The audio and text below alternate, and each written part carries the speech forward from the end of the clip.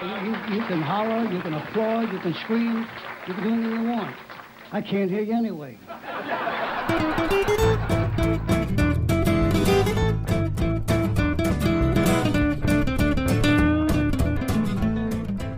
I'm Kyler Bingham, and you're listening to the Salt Lake Dirt Podcast. On today's episode, we are discussing a novel that came out about 20 years ago. And this year, 2020, it is finally getting the audiobook release that it deserves. I'm referring to the novel Sarah by J.T. Leroy. Laura Albert is the author. So Laura joins us, as well as other people who were involved in the making and the production of the audiobook. So we're going to get to know Winsome, Nicole, Brian, and Jamie, who had a huge part in creating this beautiful audiobook. So I want to thank all five of them for taking the time to talk with us. It was such a treat. Also, it should be noted that Laura's other work, The Heart is Deceitful Above All Things, comes out in February on audiobook, also through Blackstone. So keep an eye out for that.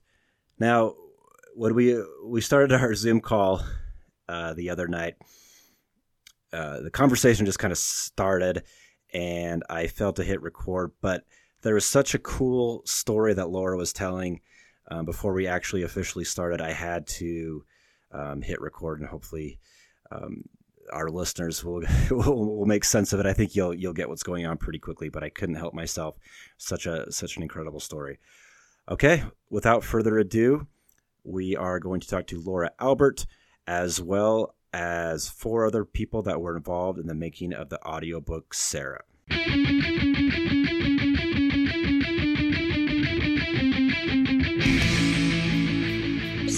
But I would make it crazier. I would stretch it out. I would take the truth that they usually had something correct, but then something wrong. So I wouldn't say, oh, that's crazy, but I would make it more wild, right? So it would kind of confuse the whole scent, you know? I love it. I like that phrase, confuse the scent, because it really gives you this sense of the beagles hunting the fox. Oh, it would happen all the time. I would have someone come up to me and say, well, I heard that JT was so-and-so and blah, blah. And I would sometimes go right at it and say, well, I'm JT. And like someone once said, I remember it was Gary and Deanna at the Choral Room party. And he comes up to me. And it's funny because he was someone who I worshiped as a kid in the punk scene, and actually made a tape where I was interviewing other kids who were in foster care with me, who had been in and out of institutions, because he was writing about that. And I never sent the tape to him. I kept it, but it was the idea that somebody cared and could do something. So it was my way to try to find a workaround, which was actually what my writing was, which was this elaborate workaround, but for not being heard. But he came to me and he said, well, I heard that JT's really the cousin of Savannah and is this really fat or morbidly obese, woman, mom or something. And I said, well, I'm JT Leroy and I'm not morbidly obese. And it just confused him. I love that. And, so it was sort of like that. I mean, they would have part of the story, but part of it would be wrong. And I just thought, you just kind of like, yeah, well, I am the CIA and blah, blah, blah, blah. Anyway, so hi, everyone. Should we begin our meeting today? Who's going to read the minutes? Let's go ahead and start. And it's a pretty loose podcast. So I feel like I'm like at an early Thanksgiving Zoom call right now with a bunch of relatives I haven't met yet. So let's go ahead and go around the room. I'll start with me. I'm Kyler Bingham, the host of the Salt Lake Dirt Podcast.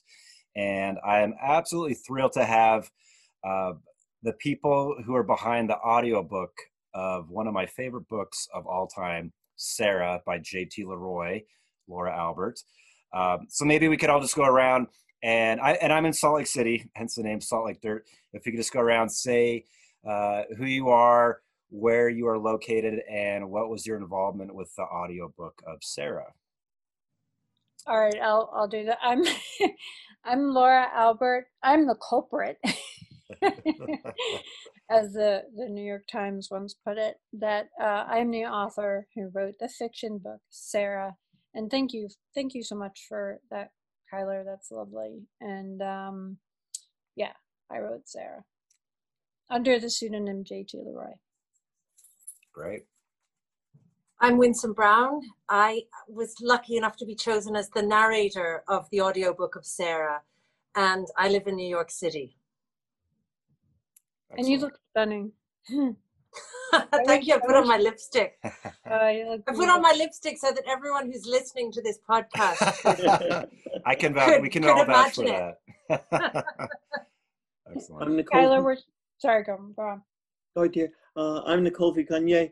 I edit with Laura and work with her on her writing.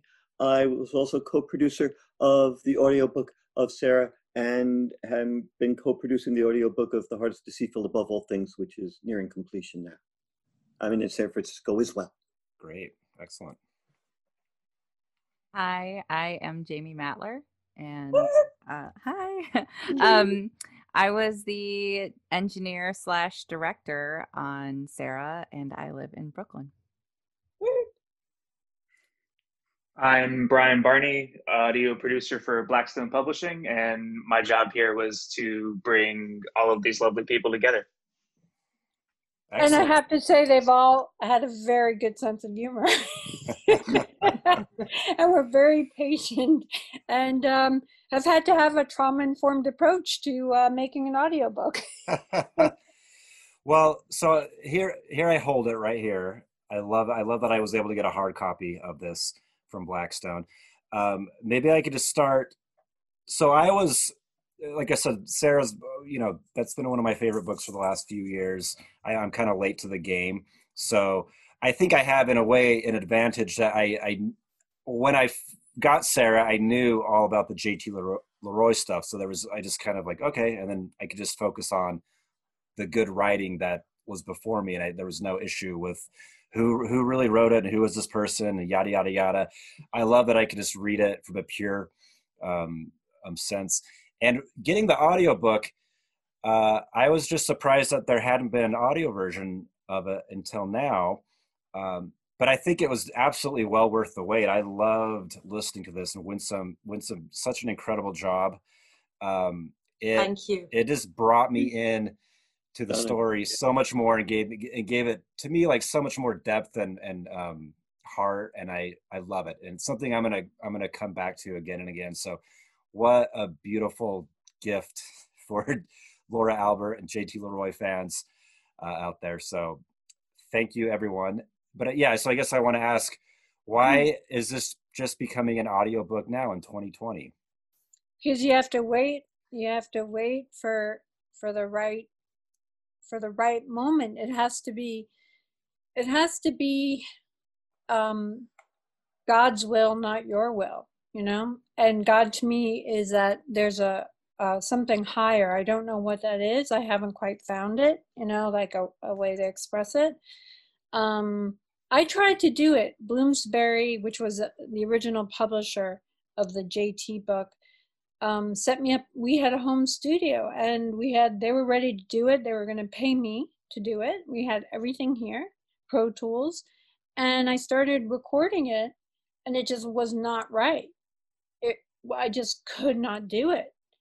And people were upset. There was a demand for it, but I was like, my inner sense of timing, I do feel like I have this. Sometimes I have the wisdom to listen to it, and sometimes I rebel. But it was like, this is not correct. It will be the correct time, and then you will know, and the correct person will be there. So, and then I went to a strip club, and I met Winsome. Pastries and a G-string. I was there, showing it all, saying, "Pick me." Thank God I was with Brian and Jamie, because they saw the opportunity. That's where Laura and I met. She bought a pack of cigarettes from me, I was walking up and down. This is literary, right? Yeah. Trying to keep it up to standard. Yeah. Yeah. Well, I love that it because I never listened to audiobooks, in the past. So probably just the last couple of years I got Audible, and I think like a lot of people, maybe we weren't really aware of the art that goes behind an audiobook. And I certainly don't know to the extent of what that is, but I know when I hear a bad audiobook and that stands out. And this was, like I said, just such a great piece. When was this recorded? Like when you guys all met, you came together. I'm assuming pre-pandemic, you were able to get this project off the ground. I can tell you the dates. It was December 19th and 20th of 2019. And I know this because the 20th of December is my mother's birthday. And to me, this is Winsome speaking, to be chosen to do this was really a singular honor and incredibly meaningful for me. I've always wanted to be reading literature for people. And it's something that I do, privately in my home and to my family and stuff. And this book, with its blend of incredibly complex and rich poetry and emotions and humor, off the hook humor, as well as devastating human experience, was like basically the most full meal that one could ever hope to jump into as an audiobook narrator. And for me, there was something, it's all about the mother and the relationship of the narrator and the mother, and of JT and the mother of Sarah. And so the fact that it was recorded on my mother's birthday, and my mother died in 2012. And so her birthday is a day of connection, and also the realization of loss as well, the kind of commemoration of something incredibly deep and beautiful. And so the fact that we recorded it on that day that we finished it on that day felt incredibly powerful to me. So that's why I remember the exact days. That's beautiful. So how about so Brian and Jamie, I'm curious how Blackstone came to be involved in the project. It sounds like the next book is coming out within a matter of months as well. So you're releasing pretty much the full catalog here. Yeah, we were fortunate enough to have had a previous relationship with Bill Clegg, who is Laura's literary agent, and he when this book came up for renewal, he was able to offer it to us, and we jumped on it right away because it was exciting to be the company who was going to put this out in audio for the first time. That's great. Jamie, excuse my ignorance, but I'm just like, what, as a producer or being involved in the production element of an audiobook, what are the biggest challenges or the things you're trying to strive for to get a great quality audiobook? Well, Winsome made it really easy. So, Brian's the producer and I'm the director. So I'm the person who works with the actors in studio. And part of my job is reading along to make sure that they don't make mistakes. They're going to, just making sure that we fix them. Part of my job is engineering. So just hitting all the buttons and saying we're rolling. And then the other job is sort of the nebulous aspect of art, which is directing. And, everybody has a different approach to that. And my approach can change depending on who I'm working with. You never quite know how it's going to be when you have someone who's a first-time narrator come in. Even when they're an accomplished actor, there's sort of a question of like, what are the parameters of this art form? How is it done? And so I remember Winsome and I sitting down and just sort of having a chat about, what is this story about? What are these characters about? How does an audiobook sound? What is this art form? And basically she got in the booth and made me realize that conversation was unnecessary. I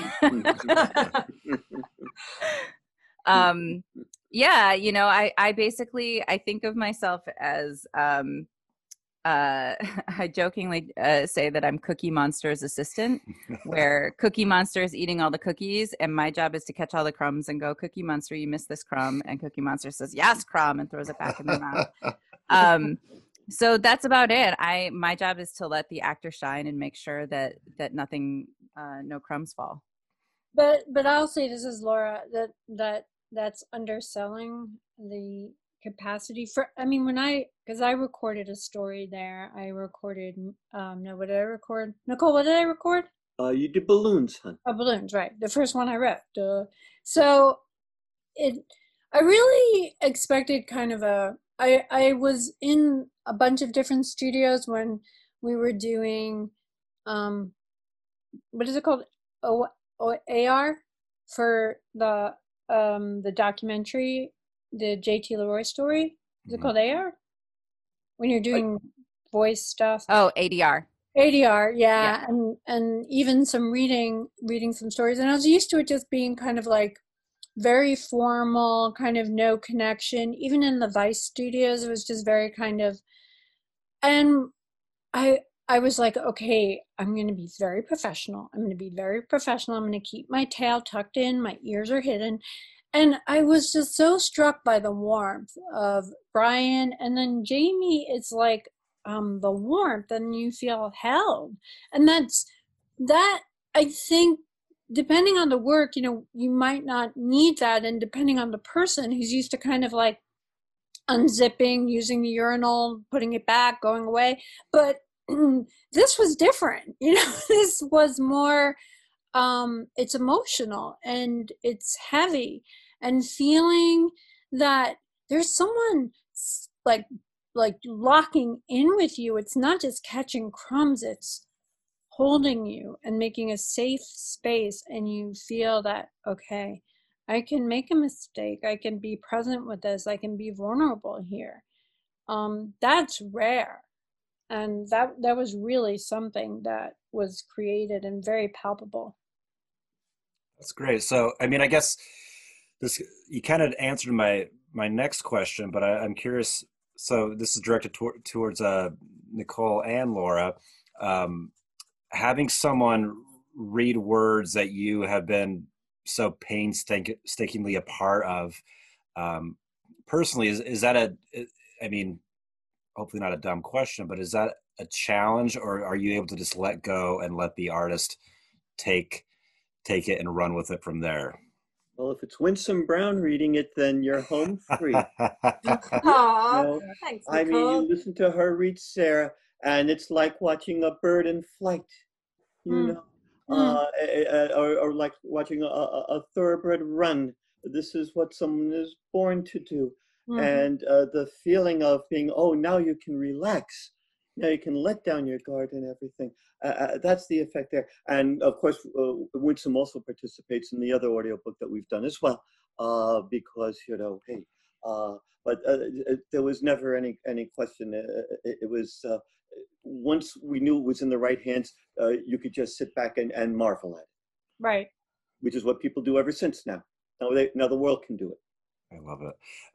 So with the next one, with the Heart is Deceitful, that's several different narrators that you have a part of that project. Yes, we decided to really go to town and bring in a whole slew of people. This is very typical for an audiobook, but the stories deserved it, and we brought in a beautiful range of folks to read it. And I don't want to stiff any of the names, so I'm going to call them up on a file right now. Laura, why don't you tell them a little bit more about what we're doing with that while I call up that file? Well, Blackstone has been very indulgent, very patient, very loving. Yes. I'm waiting to get the cease and desist any day from Brian. Sorry. Where it's the idea. Well, for me, it was JT shouldn't be just me, because it wasn't. And JT kind of became everybody. Like, everybody should have their 5 minutes of being JT. And I think bringing people who were part of my past, who had some connection to the work, and we have a very diverse, eclectic group, and that's absolutely beautiful. Many of our readers are people who wrote to me, or I read an interview where they said that they became a writer because of Sarah or because of The Heart is Deceitful, and now they're noted writers. And of course the invitation was, well, it was just such a coincidence. Would you like to read? Like, what's Paul's name? Paul Mendez is a perfect example, the author of Rainbow Milk, who is in London. And he reads one of the pieces now in The Heart is Deceitful Above All Things. It's a very interesting group because there's actors, there are musical people, there are writers, and from an array of backgrounds and different personalities too, which bring the whole thing to life. Let me also stop for a second and just say that the precedent for this was that we brought in the artist and filmmaker Leela Dare to read on the Sarah audiobook because Billy Corgan, the musician, had written a special foreword for that issue, the reissue of the book. And we wanted to include that on the audiobook. And Lee was kind enough to do a beautiful reading of Billy's words for that and set the stage for Winsome's tour de force. Oh, we should have had Lee on this. Oh dear. What's the matter, hon? I realized we should have had Lee on this, dude. Well, we could say great things about them right now, so let's go that direction. Okay. Yeah, Lee rock. And Lee was an absolute pleasure to work with and correspond with. Do you want me to see if I can get him on? I mean, he's pretty, I can send it to him. The schedule is crazy, but you might be able to try to call, dear. I can talk about some of the other folks in the meantime. Yeah, go ahead, yeah. Let me see. We have the writer Alyssa Bennett is reading, so is Winsome, of course. Cristel de Castro, the artist, Laura Desiree, the media personality, actress Karis Dorsey, Leila Hiyani, the makeup artist, John Hawkes, the actor, Michael Imperioli, Donovan Leitch, Shirley Manson from Garbage, the director Darnell Martin, actress Julie Mintz, her sister Libby Mintz, the actor Daniel Newman, musician Lawrence Rothman, the writer Pamela Sneed, the actress Robin Weigert. All of them are participating in this. Plus, there's Laura reading as J.T. Leroy, and Jeff Feuerzeig is reading the foreword that he wrote for the reissue of The Heart. Wow, you have like everyone in there. Yeah, that's quite the list. There may be one or two more people before the dust all settles too. This is just being finalized right now. But yes, and I can't wait for that cast party. That's going to be the Zoom of all time. It's going to be a beehive with all the little honeycombs of faces and that. But we're going to do a big event for that when that comes out, and that will be a Sarah party as well. And we're looking towards. We're doing it at Brian's house, right, Brian? He wants to break the lease, so he's asked us all to come. So when can we Absolutely. When can we listen to this? When can we listen to The Heart is Deceitful? Brian, we're looking really towards a February release at this point. We're on schedule for that, aren't we? We are on schedule for a February 2nd release, 2021. Yeah, we should have the meeting right now about where we're at. I am. It was really wonderful with Winsome and everything that I was kind of with JT. It's like I was being Speedy, which was sort of like the handler and the manager. And what was so wonderful is just really like what Nicole said, just letting it go. And it was really beautiful. There were a couple of things where we listened to it, and Nicole, do you remember those where it was go on a little bit, dear. How do you mean? I'm trying to remember, like the conversation, like with the mom voice or something. In Sarah or in The Heart now? With Sarah, where we spoke to Winsome. Well, we did a lot of speaking with Winsome as she was preparing it. She was kind enough to send us audio excerpts about how she was going at it and discuss the different voices and everything. And it was really just it was very simple and direct. Winsome knew what she was doing. It was very easy. It was Very just easy. it was just completely like it's almost like, you know, when you see someone working with an expert ballerina and you're just like, can you just move your hand just that little tiny touch, and then you just, it's done, you know. When I first heard Winsome doing the voice of Sarah, the little hairs went up on the back of my neck. It was so startling because she caught that bray and that quality that that character has to have. And indeed, Sarah is a minor character in Sarah, but she brought her just completely vividly to life, and that's why we knew it was going to be an epic experience to hear the novel done that way. Yeah, it's like I said, it's incredible. When I listened to it, same thing. It just like, you know, something I've read several times over the last few years, and to hear it done so well, and it was just, I couldn't have hoped for a better representation of the work. So I can't, you know, sing your praises enough. Laura, I did have a question. So when I heard that there was going to be an audiobook, I just naturally, my brain gravitated towards you being the one who would read it. Was that something you were interested in the beginning, or No, no? I knew what it, I think it was really great that I had that experience, like I said, trying to do it, because I realized how not, it's really hard. It's kind of, there are so many art forms where people know they can't do that. They can't do it. Like, you wouldn't go to a ballet and say, oh, I can do that. You wouldn't, you know, go to eat this like amazing meal. Very few people would think, oh, I could do that. A museum, and unless, you know, modern art, you might say my 3-year-old can do that, if, you know. But I think writing is something that a lot of people do believe that they can have a bestseller too. Of course I can do that. They have that mirage, you know, that kind of fantasy. And I think it's the same thing with an audio book. They don't understand how hard it is. Not to change words, right? That's just something, Jamie, I don't even know how you handle that. But the little things of, you think you read the word, but you changed it, right? And having to, I mean, it's like if you grew up with radio, right?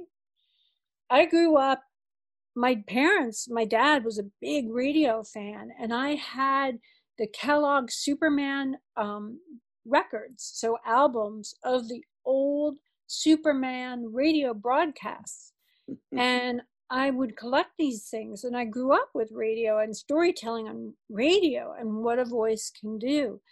And I knew that I might give good telephone, but that's very different from reading a story and words already written and conveying them. And when I met Winsome, it's funny because I was looking for, it was like the Cinderella. I had the shoe and I needed to find the foot. And I have a habit of wanting to jam like a 12-inch foot into a 4-inch shoe. And it was like, it was like, let's get this foot in there. But I finally backed off and I was like, okay, the right foot's good. And I'm sorry, Winsome, I'm not calling you a foot. But you are kind of like that. You are kind of like foot long any day, Laura. Yeah, Monty Python foot. You know. Right. We have a foot fetish, so it's a compliment. Yeah. It's a heavy lift. To read a novel like that in an audiobook, period, is a heavy lift. I know Jamie and Brian can tell you all sorts of stories about how difficult it is. And something like Sarah is deceptive because it's relatively short and it's so direct, and it has a tone and a special quality. And you think, well, once you lock into the groove, you're all set. And that's true enough. But to get through it page by page, especially with the changes in emotion and tone, is extremely difficult. And so, I mean, again, what Winsome did is a tour de force. And our friends at Blackstone, again, can tell you just how tricky it is to try to do an audiobook of any kind of material, even if it's fairly straightforward and not about deep emotional things.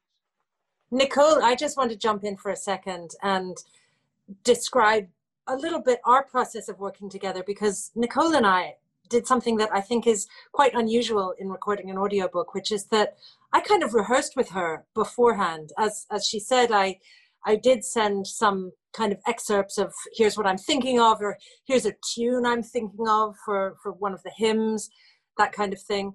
But I, who come from, you know, theater and film and television and have done a lot of solo performances, so I am accustomed to holding a lot of characters in one place. That's something that I love to do. And yet this is a new medium, and it's a closer medium with the microphone being right there and you being the voice in the audience's ear. Having somebody guide me through that, so that when I came to work with Jamie in the room, in the booth, I had a sense of where I wanted to go and how to get there. And then she and also Brian could help me to get there even, you know, more precisely and technically on the day. But that work with Nicole was a real gift. And I don't think that it's something that many narrators have the opportunity to do, which is to essentially work right side by side with the author as represented in her right-hand woman. So I wasn't working with Laura because having it through Nicole almost gave a bit more air to the process. But by working with Nicole, I was working with Laura.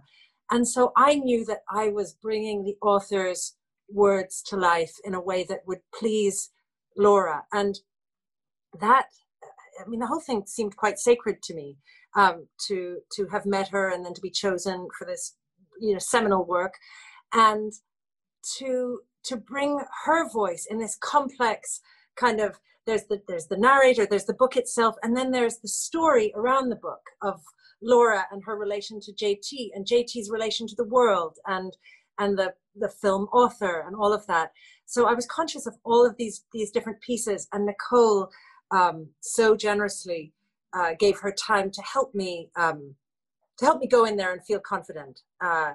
And that made the process with Jamie and with Brian just such a joy. So anyway, this was really a long-winded toast to Nicole and say thank you. You're the best. Yeah, absolutely. That Nicole has this theater background, and the plug-in. I think that for me, this is Laura, to be able to trust, it's like the circuit, you know. I mean, I squeeze that baby out. Why don't you do your expertise? And I believe that Nicole was able to hold it and impart the way she did, even in preparing it for the new drafts of the books, going through it each word to make sure, like savoring it. It's almost like My Fair Lady being able to know the rain in Spain, taking each word, the diction, where it's too convoluted for me. So that was just so beautiful, your connection and your relationship, because you do both come from theater. I was going to say that I had the opportunity to prepare the text of Sarah for the reissue that HarperCollins did, and this is, of course, the edition that Winsome read. So I actually had the material pretty much at my fingertips and was able to make the connections that she would ask me about certain people with it. But I mean, Jimmy Stewart used to say that a great theater director, if they give you direction, you'll step 6 inches, maybe a full foot to the right if they ask you to, and that's clearly what it really was with Winsome, for goodness sake. It was our confidence that was being built in all of the discussions that we had. Sure, I could see some of the connections and help to put things into a bigger perspective for her. And as soon as that was clear, all you had to do was listen. It was just, what Winsome does cannot be taught. This is a gift that a person has naturally, to be able to bring emotion to life like this, and step back herself and let that come out for people to be able almost to touch with their fingertips. That is something you cannot teach a person to do. That is a natural gift, and she has. Thank you, Laura. Oh, thank you, Nicole. Sorry. I got a too. That's great. And again, that we were lucky that we found a home in Blackstone, a place that I'm not treated as, it's a little left of field how we're doing this. And they're just like, okay, we're down. I kept expecting, like I said, to get the cease and desist letter, Brian, you still okay? It's been a labor of love for sure, but it's been rewarding at every step. I remember that first phone call we had when you said, well, these are all the people that I want to read on the audiobook for The Heart is Deceitful.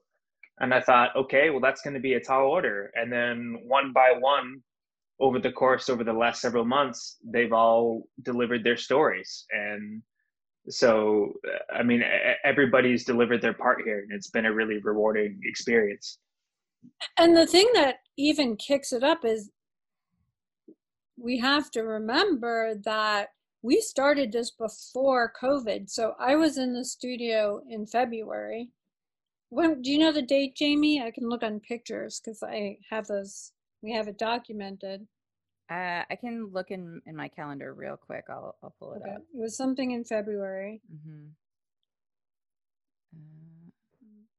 But it was before COVID. Yes, it was. And I think it was right before COVID.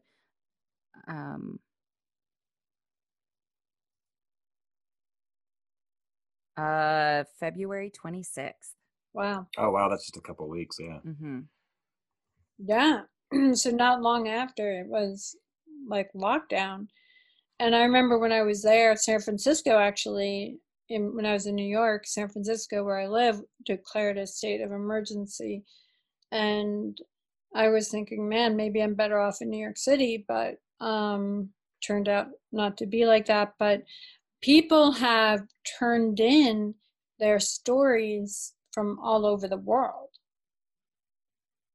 That's incredible.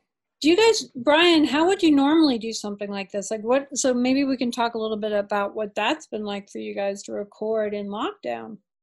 Yeah, that's one thing I did want to ask, because this is the biggest interview as far as multiple people that I've done for the podcast. I'm curious, and we have representatives from all kinds of different fields, and I'm really interested in how this has impacted your work. So yeah, absolutely. So yeah, Brian and Jamie, I'm curious how that has impacted you and what you're doing right now.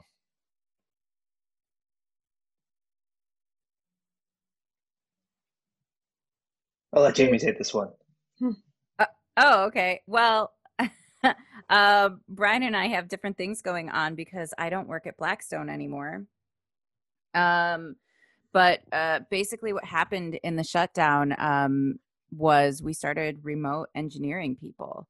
So I started working from my apartment. I got a whole computer set up with a laptop and a talkback mic and a mic pre, and people started setting up home studios. Now, a lot of our regular narrators that work all the time, they already had home studios, but then a bunch of people started building them. And I'm assuming that a lot of the people who were working on this project, they either had access to a studio, had some recording equipment, and sort of have gone through this process of having remote engineers, remote directors working with them over Zoom like this, making sure that, everything is coming out okay. Winsome, how about you? How's this pandemic impacted your work?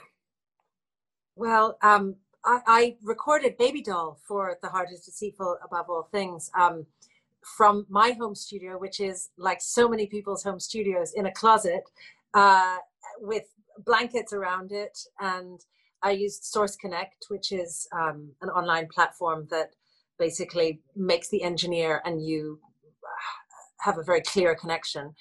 And it was wonderful. I already had most of the equipment, but I didn't have the Source Connect. And so how it's impacted me is, and I think so many performers during this time, is that we've had to become technologically adept and facile enough that doesn't throw a whole lot of nerves at us right as we're trying to be performers. I mean, one of the luxuries of being a narrator and having somebody like Jamie or Brian right there at your side is that you can just relax, and all you have to do is submit to the performance and allow yourself to become a vessel. But if you're the person managing your Source Connect, once you have that going, the engineer is then taking over. But I recorded another audiobook from my home studio, and I think many people are doing that. So we're wearing many hats, and I think that's how it's affected us. Is that we have to get quite good enough at the tech that it's not impinging at all on our performances. And so, I mean, that's the way of the day. I remember 20 years ago, a friend of mine who is a theater reviewer saying, now I have to, in addition to writing for the magazine he wrote for Time Out New York, I have to also, write for the web and do social media. And I'm not getting paid anymore. It's just, I have to do two jobs.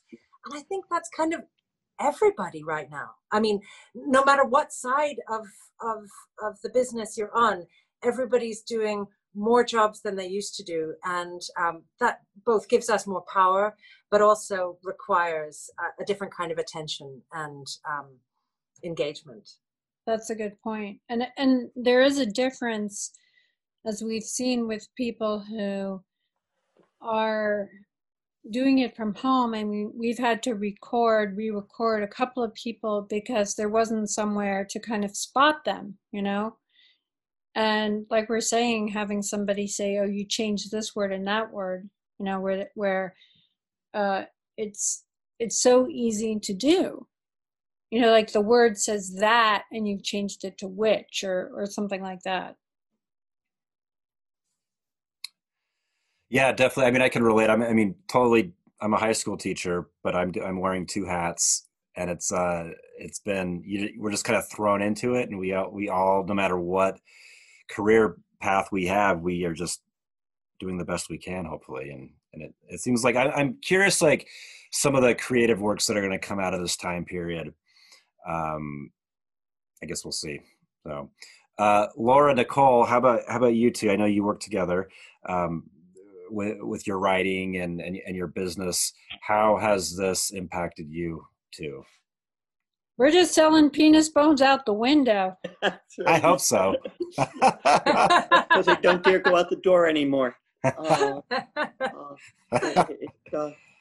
Somebody on a Zoom call, we had this guy.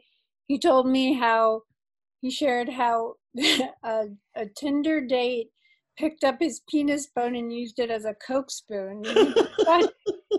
That's, first of all, he was like mortified that the guy would do that, and the guy was more mortified when he said, "Well, that's a penis bone, a raccoon penis bone." And like, wait, not a Coke spoon? It's like, what, It seems appropriate. Yeah, it seems appropriate. Yeah. But yeah, what we're doing, I'm in the process of, I don't like the word memoir. What would you call it, Nicole? I would call it a book. No, seriously. Laura's writing a book, and it's her life story, and it's, as a writer, she's at the top of her form. This is what is such a special joy. It's writers are the wrong people to ask about the problems of the pandemic, because being able to keep the door shut and keep people away, is considered a plus, not a minus.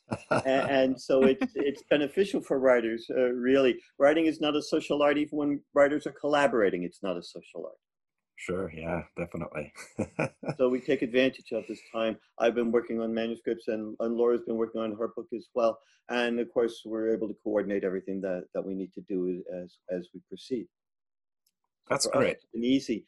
We don't have to show our faces. I love it. Yeah. It's for folks in other professions that have to deal hands-on with people like Brian and Jamie and Winsome, of course, that have had to become even more creative. We're lucky. We're not challenged to become more creative. We're creative enough. Thank you.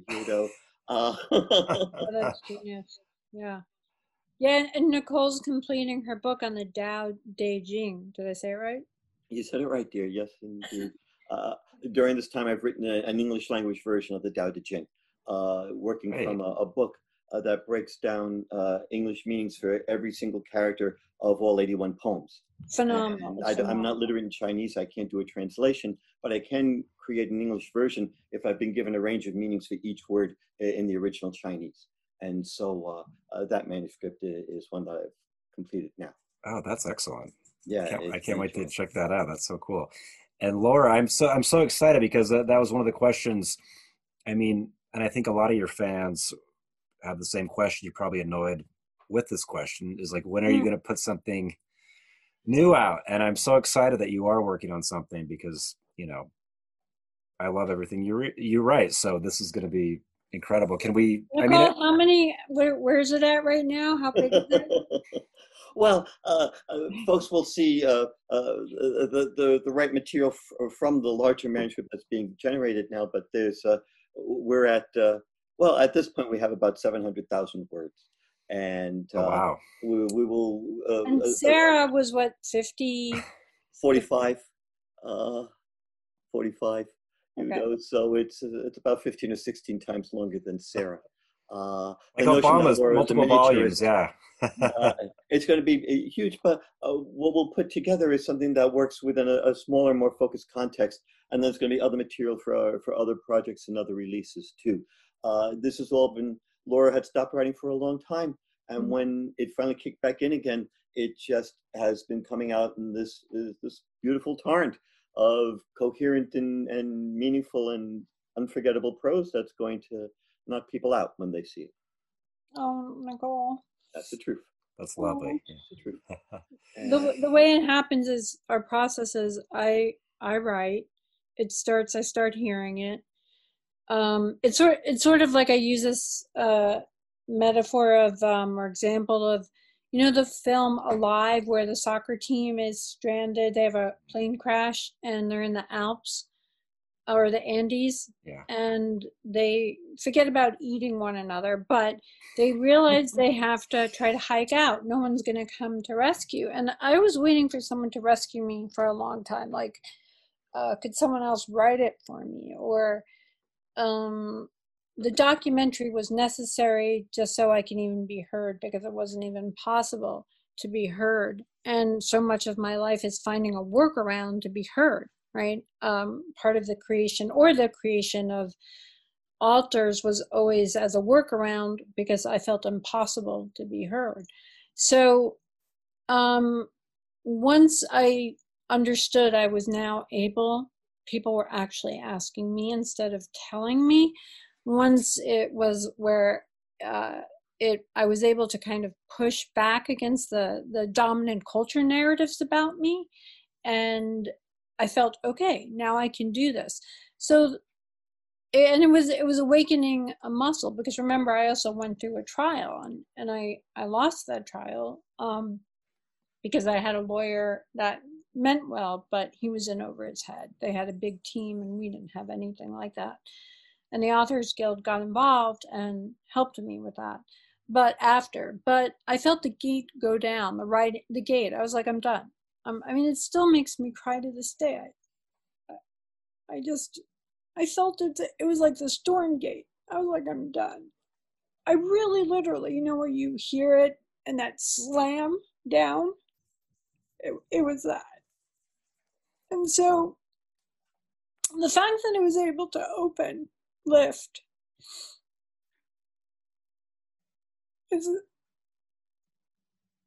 I just didn't know that would happen. And Nicole really holds me each time. Because every time it is like I said in the Alive, where I get a piece done, a section, and I never know what is the nugget. What does this need to tell me? What am I trying to find? Because that's how I find out the truth of what's inside, of what happened. After I was outed as JT, everyone and their mother was coming, here's a book deal, tell us. And it was very unsatisfying for them to hear my answer, which is, I don't know. And if that's what was the trial was about, because I wouldn't let someone else make a film where they were going to define me when I couldn't even say what it was. And I wouldn't accept or do a book deal where I couldn't say it. And I knew I needed to find out by going back to the work. Again, it was like trying to find the right person to do Sarah. It takes what it takes.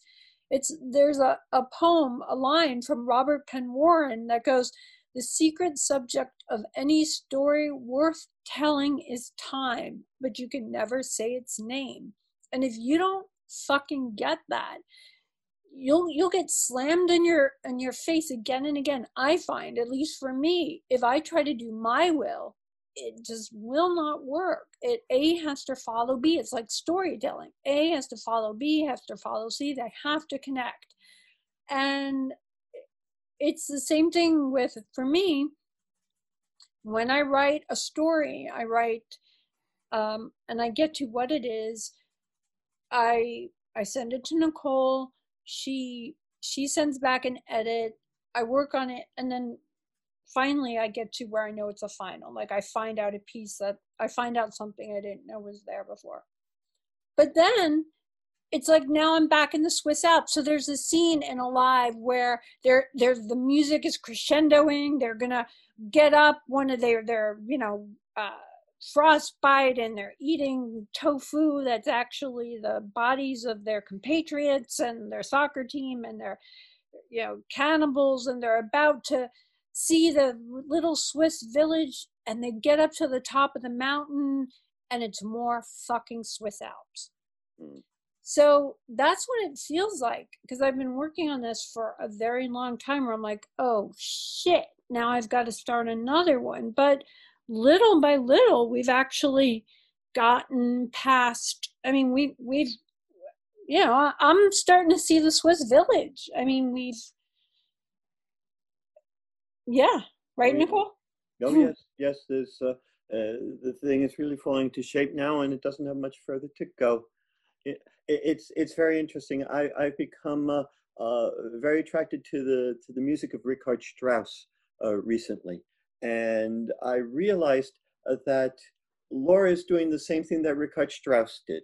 When he started out as a composer, made a big splash in the 1880s and 90s, writing orchestral pieces that brought to life iconic figures of literature or folk tales.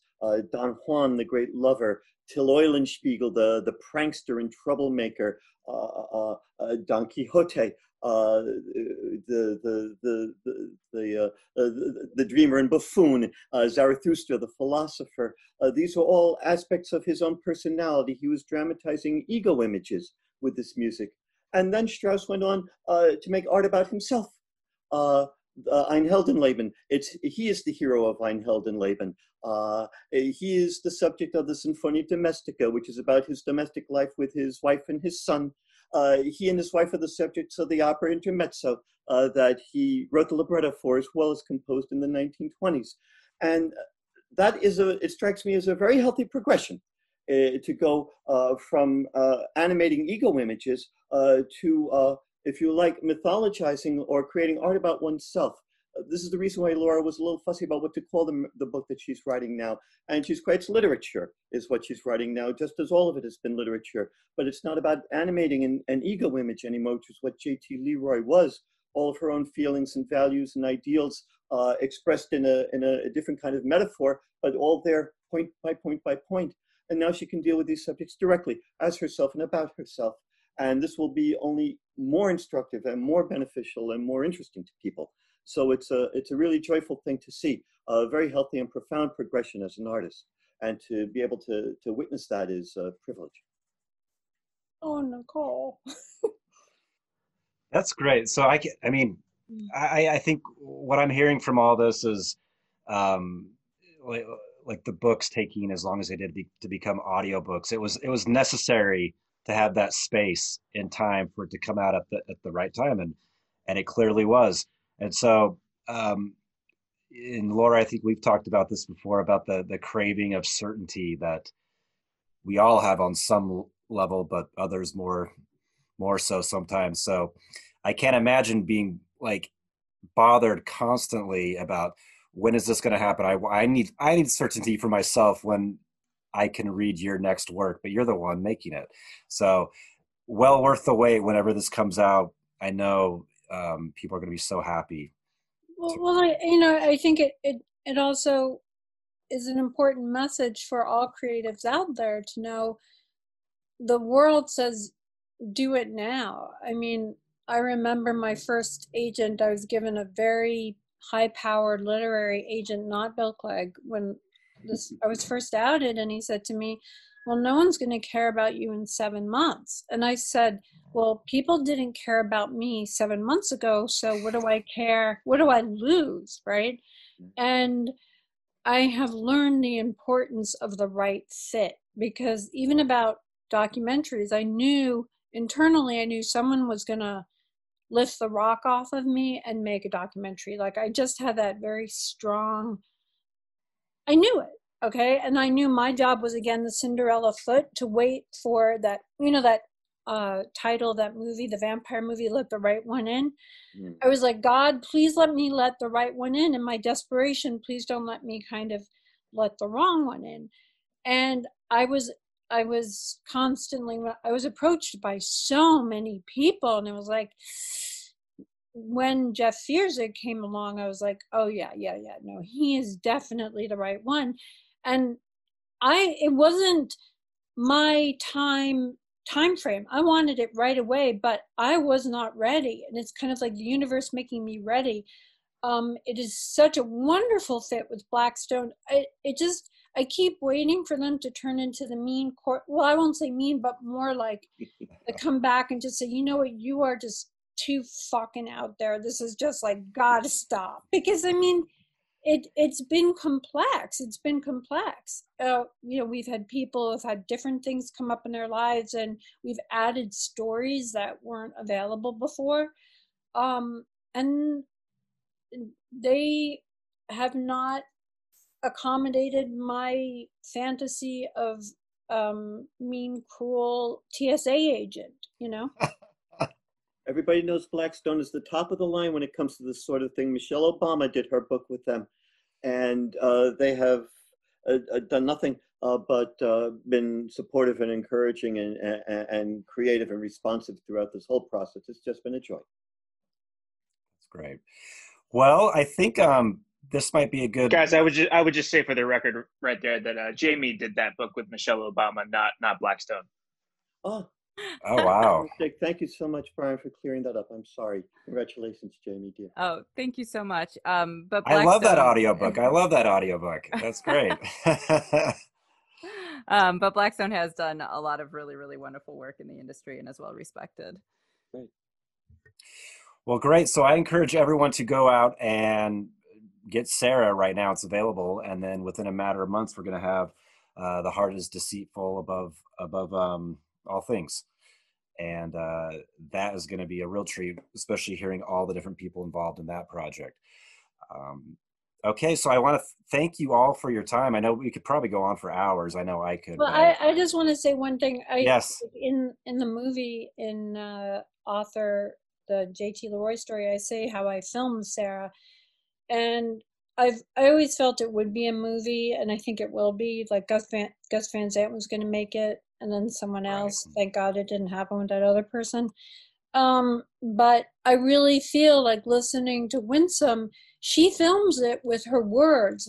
She's filming it. She's taking it to that other level. And I've heard from people who are dyslexic and have not been able to read the book. Okay, so they love everything around. They've been able to absorb it. One man tells me how his boyfriend would read it to him, but he really wanted to be with it, and how finally he's able to listen to it and receive it. And that's just, he says it's filmed, and that is just so I don't even have the words for it. I mean, Winsome and it's funny because when we connected Winsome, I remember you guys, was it Brian? You guys were like, oh man, we've been trying to work with her. Right, Brian? Yeah, and it ended up being a great connection. I sent Brian some chocolate, so he's busy with the chocolate. It's funny what you say, Laura, about cinema, because I've listened to the audiobook of Sarah, and so did my husband, and he was talking about how your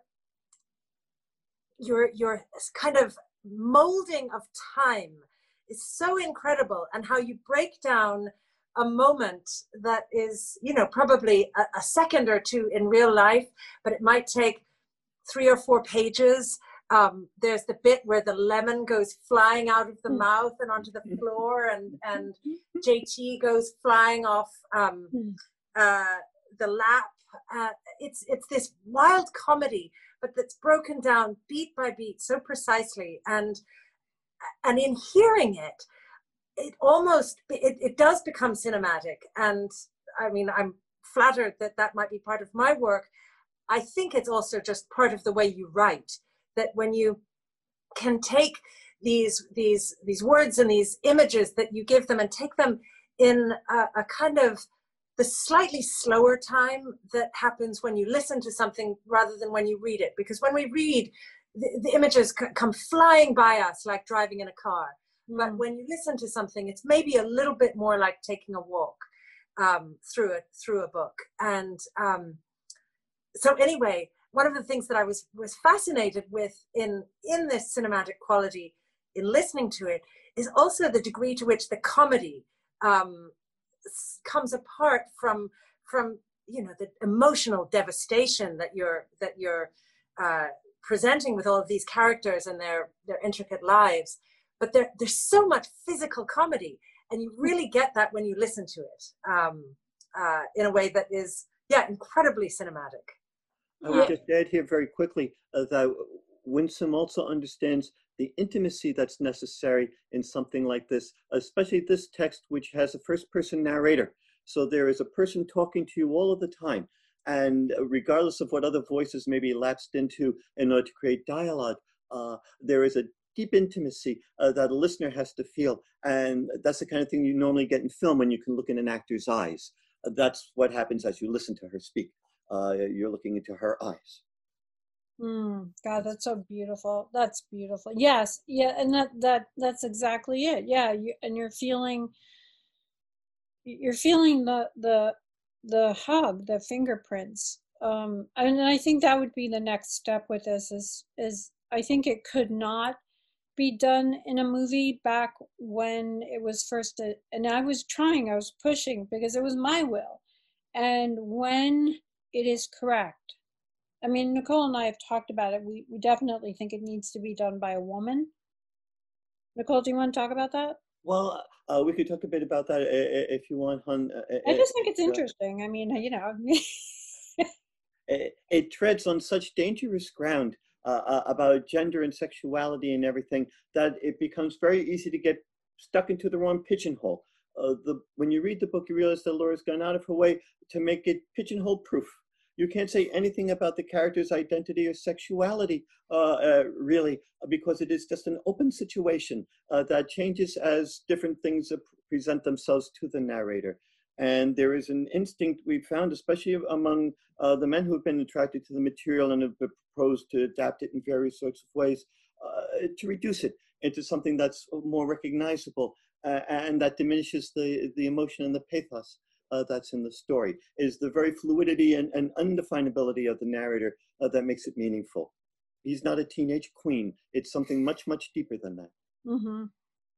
To me, I really thought there was a great marriage of artistry in this project. I think you can look at writing and say, here are the rules of writing. This is how you construct a sentence. Here are the beats. This is when you have to have your denouement. And when people are like, but I just have this story I need to tell, perhaps I break some rules, perhaps this is a little unusual, but here's my story. And it comes from a place without a drive to create something technically correct or without ego. This is just my art. And then you hand it off to someone to help you create it. So in this situation, we go from author to narrator, and we've got Winsome. And instead of saying, here are the technicalities of acting, here is how you do character voices, this is what has to be done, we find someone who, without ego, releases themselves to the words. And you've got two great artists sort of working together, even though they weren't in the same room. But both of these endeavors can be done in a technically perfect way. Here is how it's done, and it can feel a little sterile.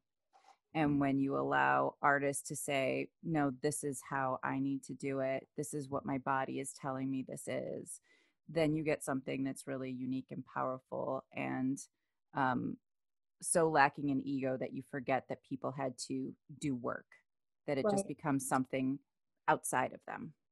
And that's it right there. I mean, you're talking about just like the effortless, like people think they can write, or they can do this, or they can do that.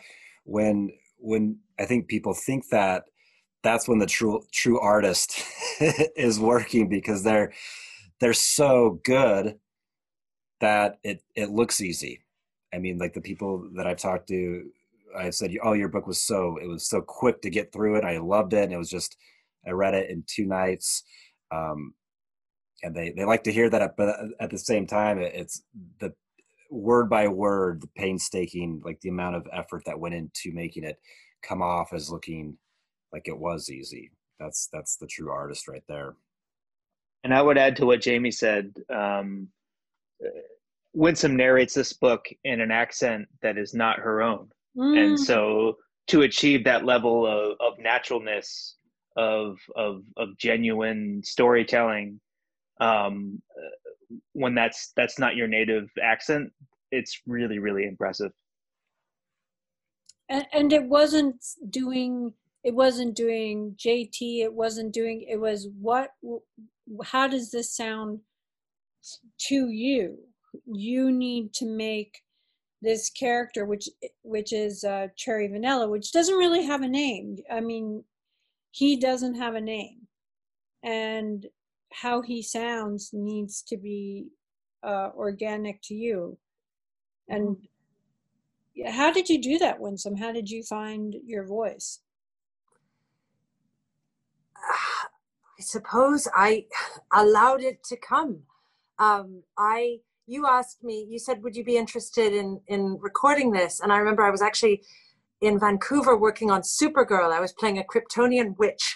And from the hotel room in Vancouver, I recorded something on my phone and sent it. And I didn't listen to anything in advance. I read it how I felt it. And it was only after that then I started listening to Author. And I mean, I watched Author and I heard JT's voice in its various incarnations. And that I allowed that to touch me. But I had already kind of arrived at my own version of that narrative voice right at the beginning. And then for the various characters in it, I mean, the work with Nicole was incredibly helpful. And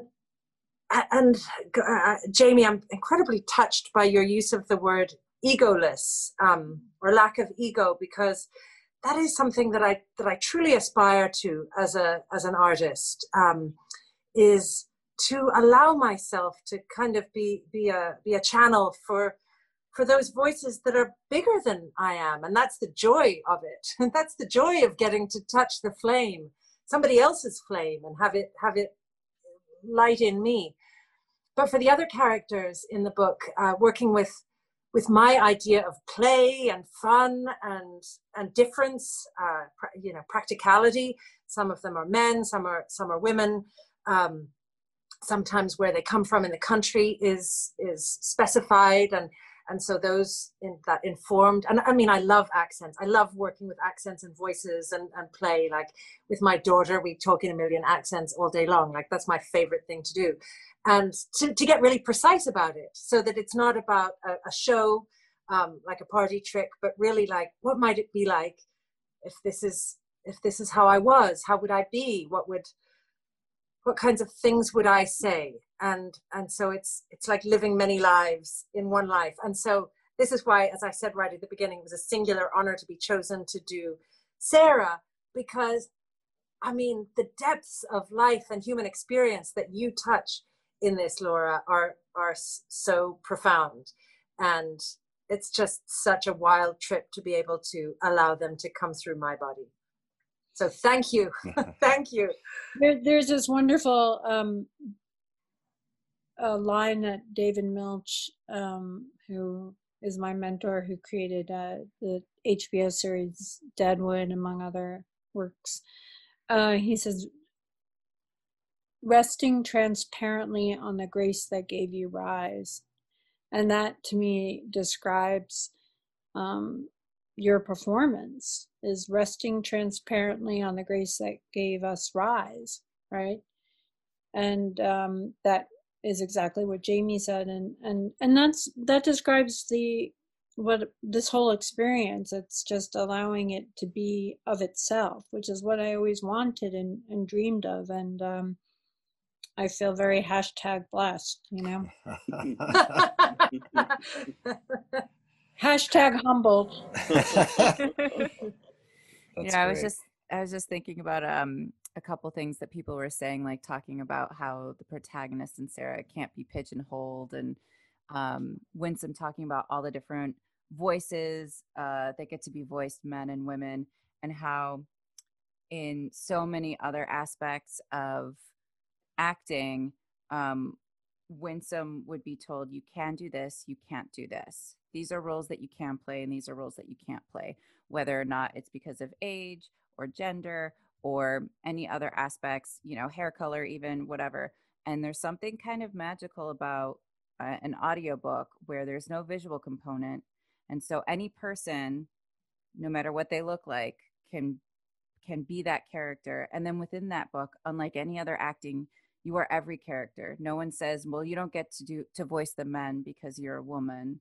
And it kind of makes Sarah the perfect book to be made into an audiobook, because you know, anyone can be anything when it comes to audiobooks. There is no pigeonholing in that.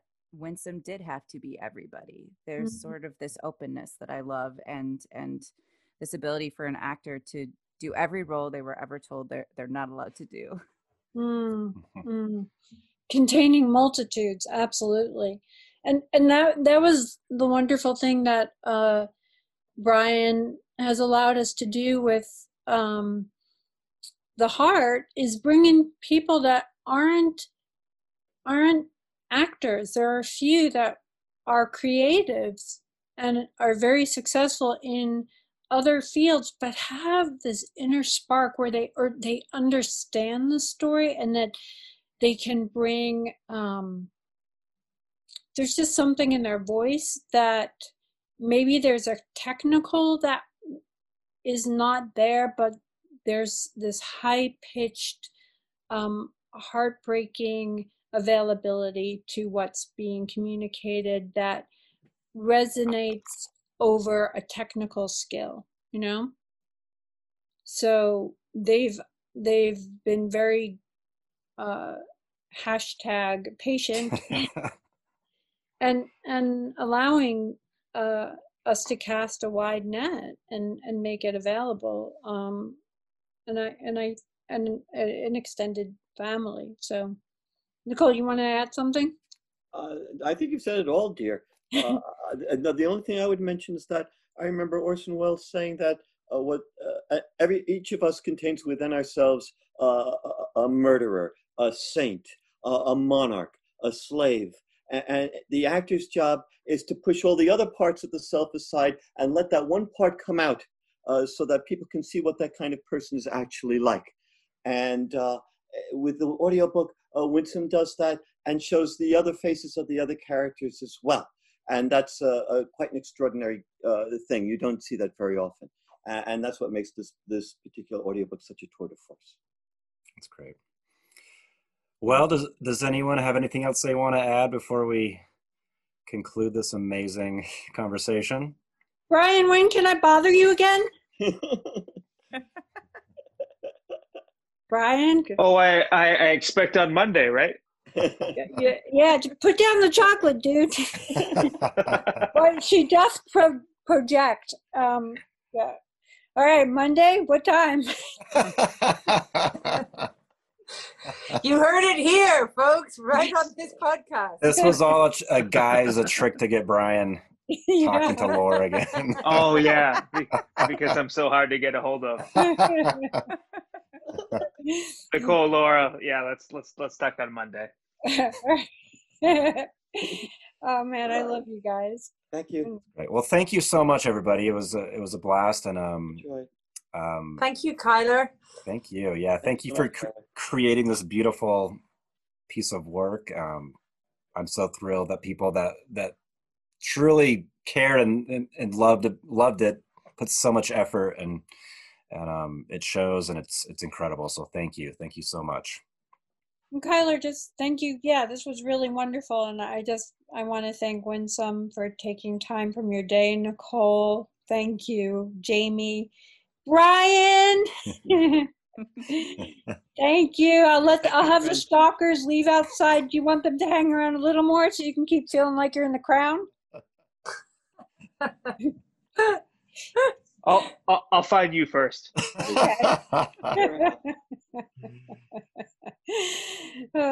No, this is really cool. And Kyler, just man, thank you. Absolutely. Thank you. Thank you, Kylie, dear. It's an honor. Okay, I'll be in touch. So thank you so much. You all have a great weekend, and Bye, everybody. have a great one. We'll see you. Party on, Garth. Thanks so much, Kyler. Bye-bye. you. Bye, Bye. everyone. Nice meeting Bye. you Here all. with you. Okay. Love Bye. you. Thank you, too. Jamie. You're welcome, Laura. Bye.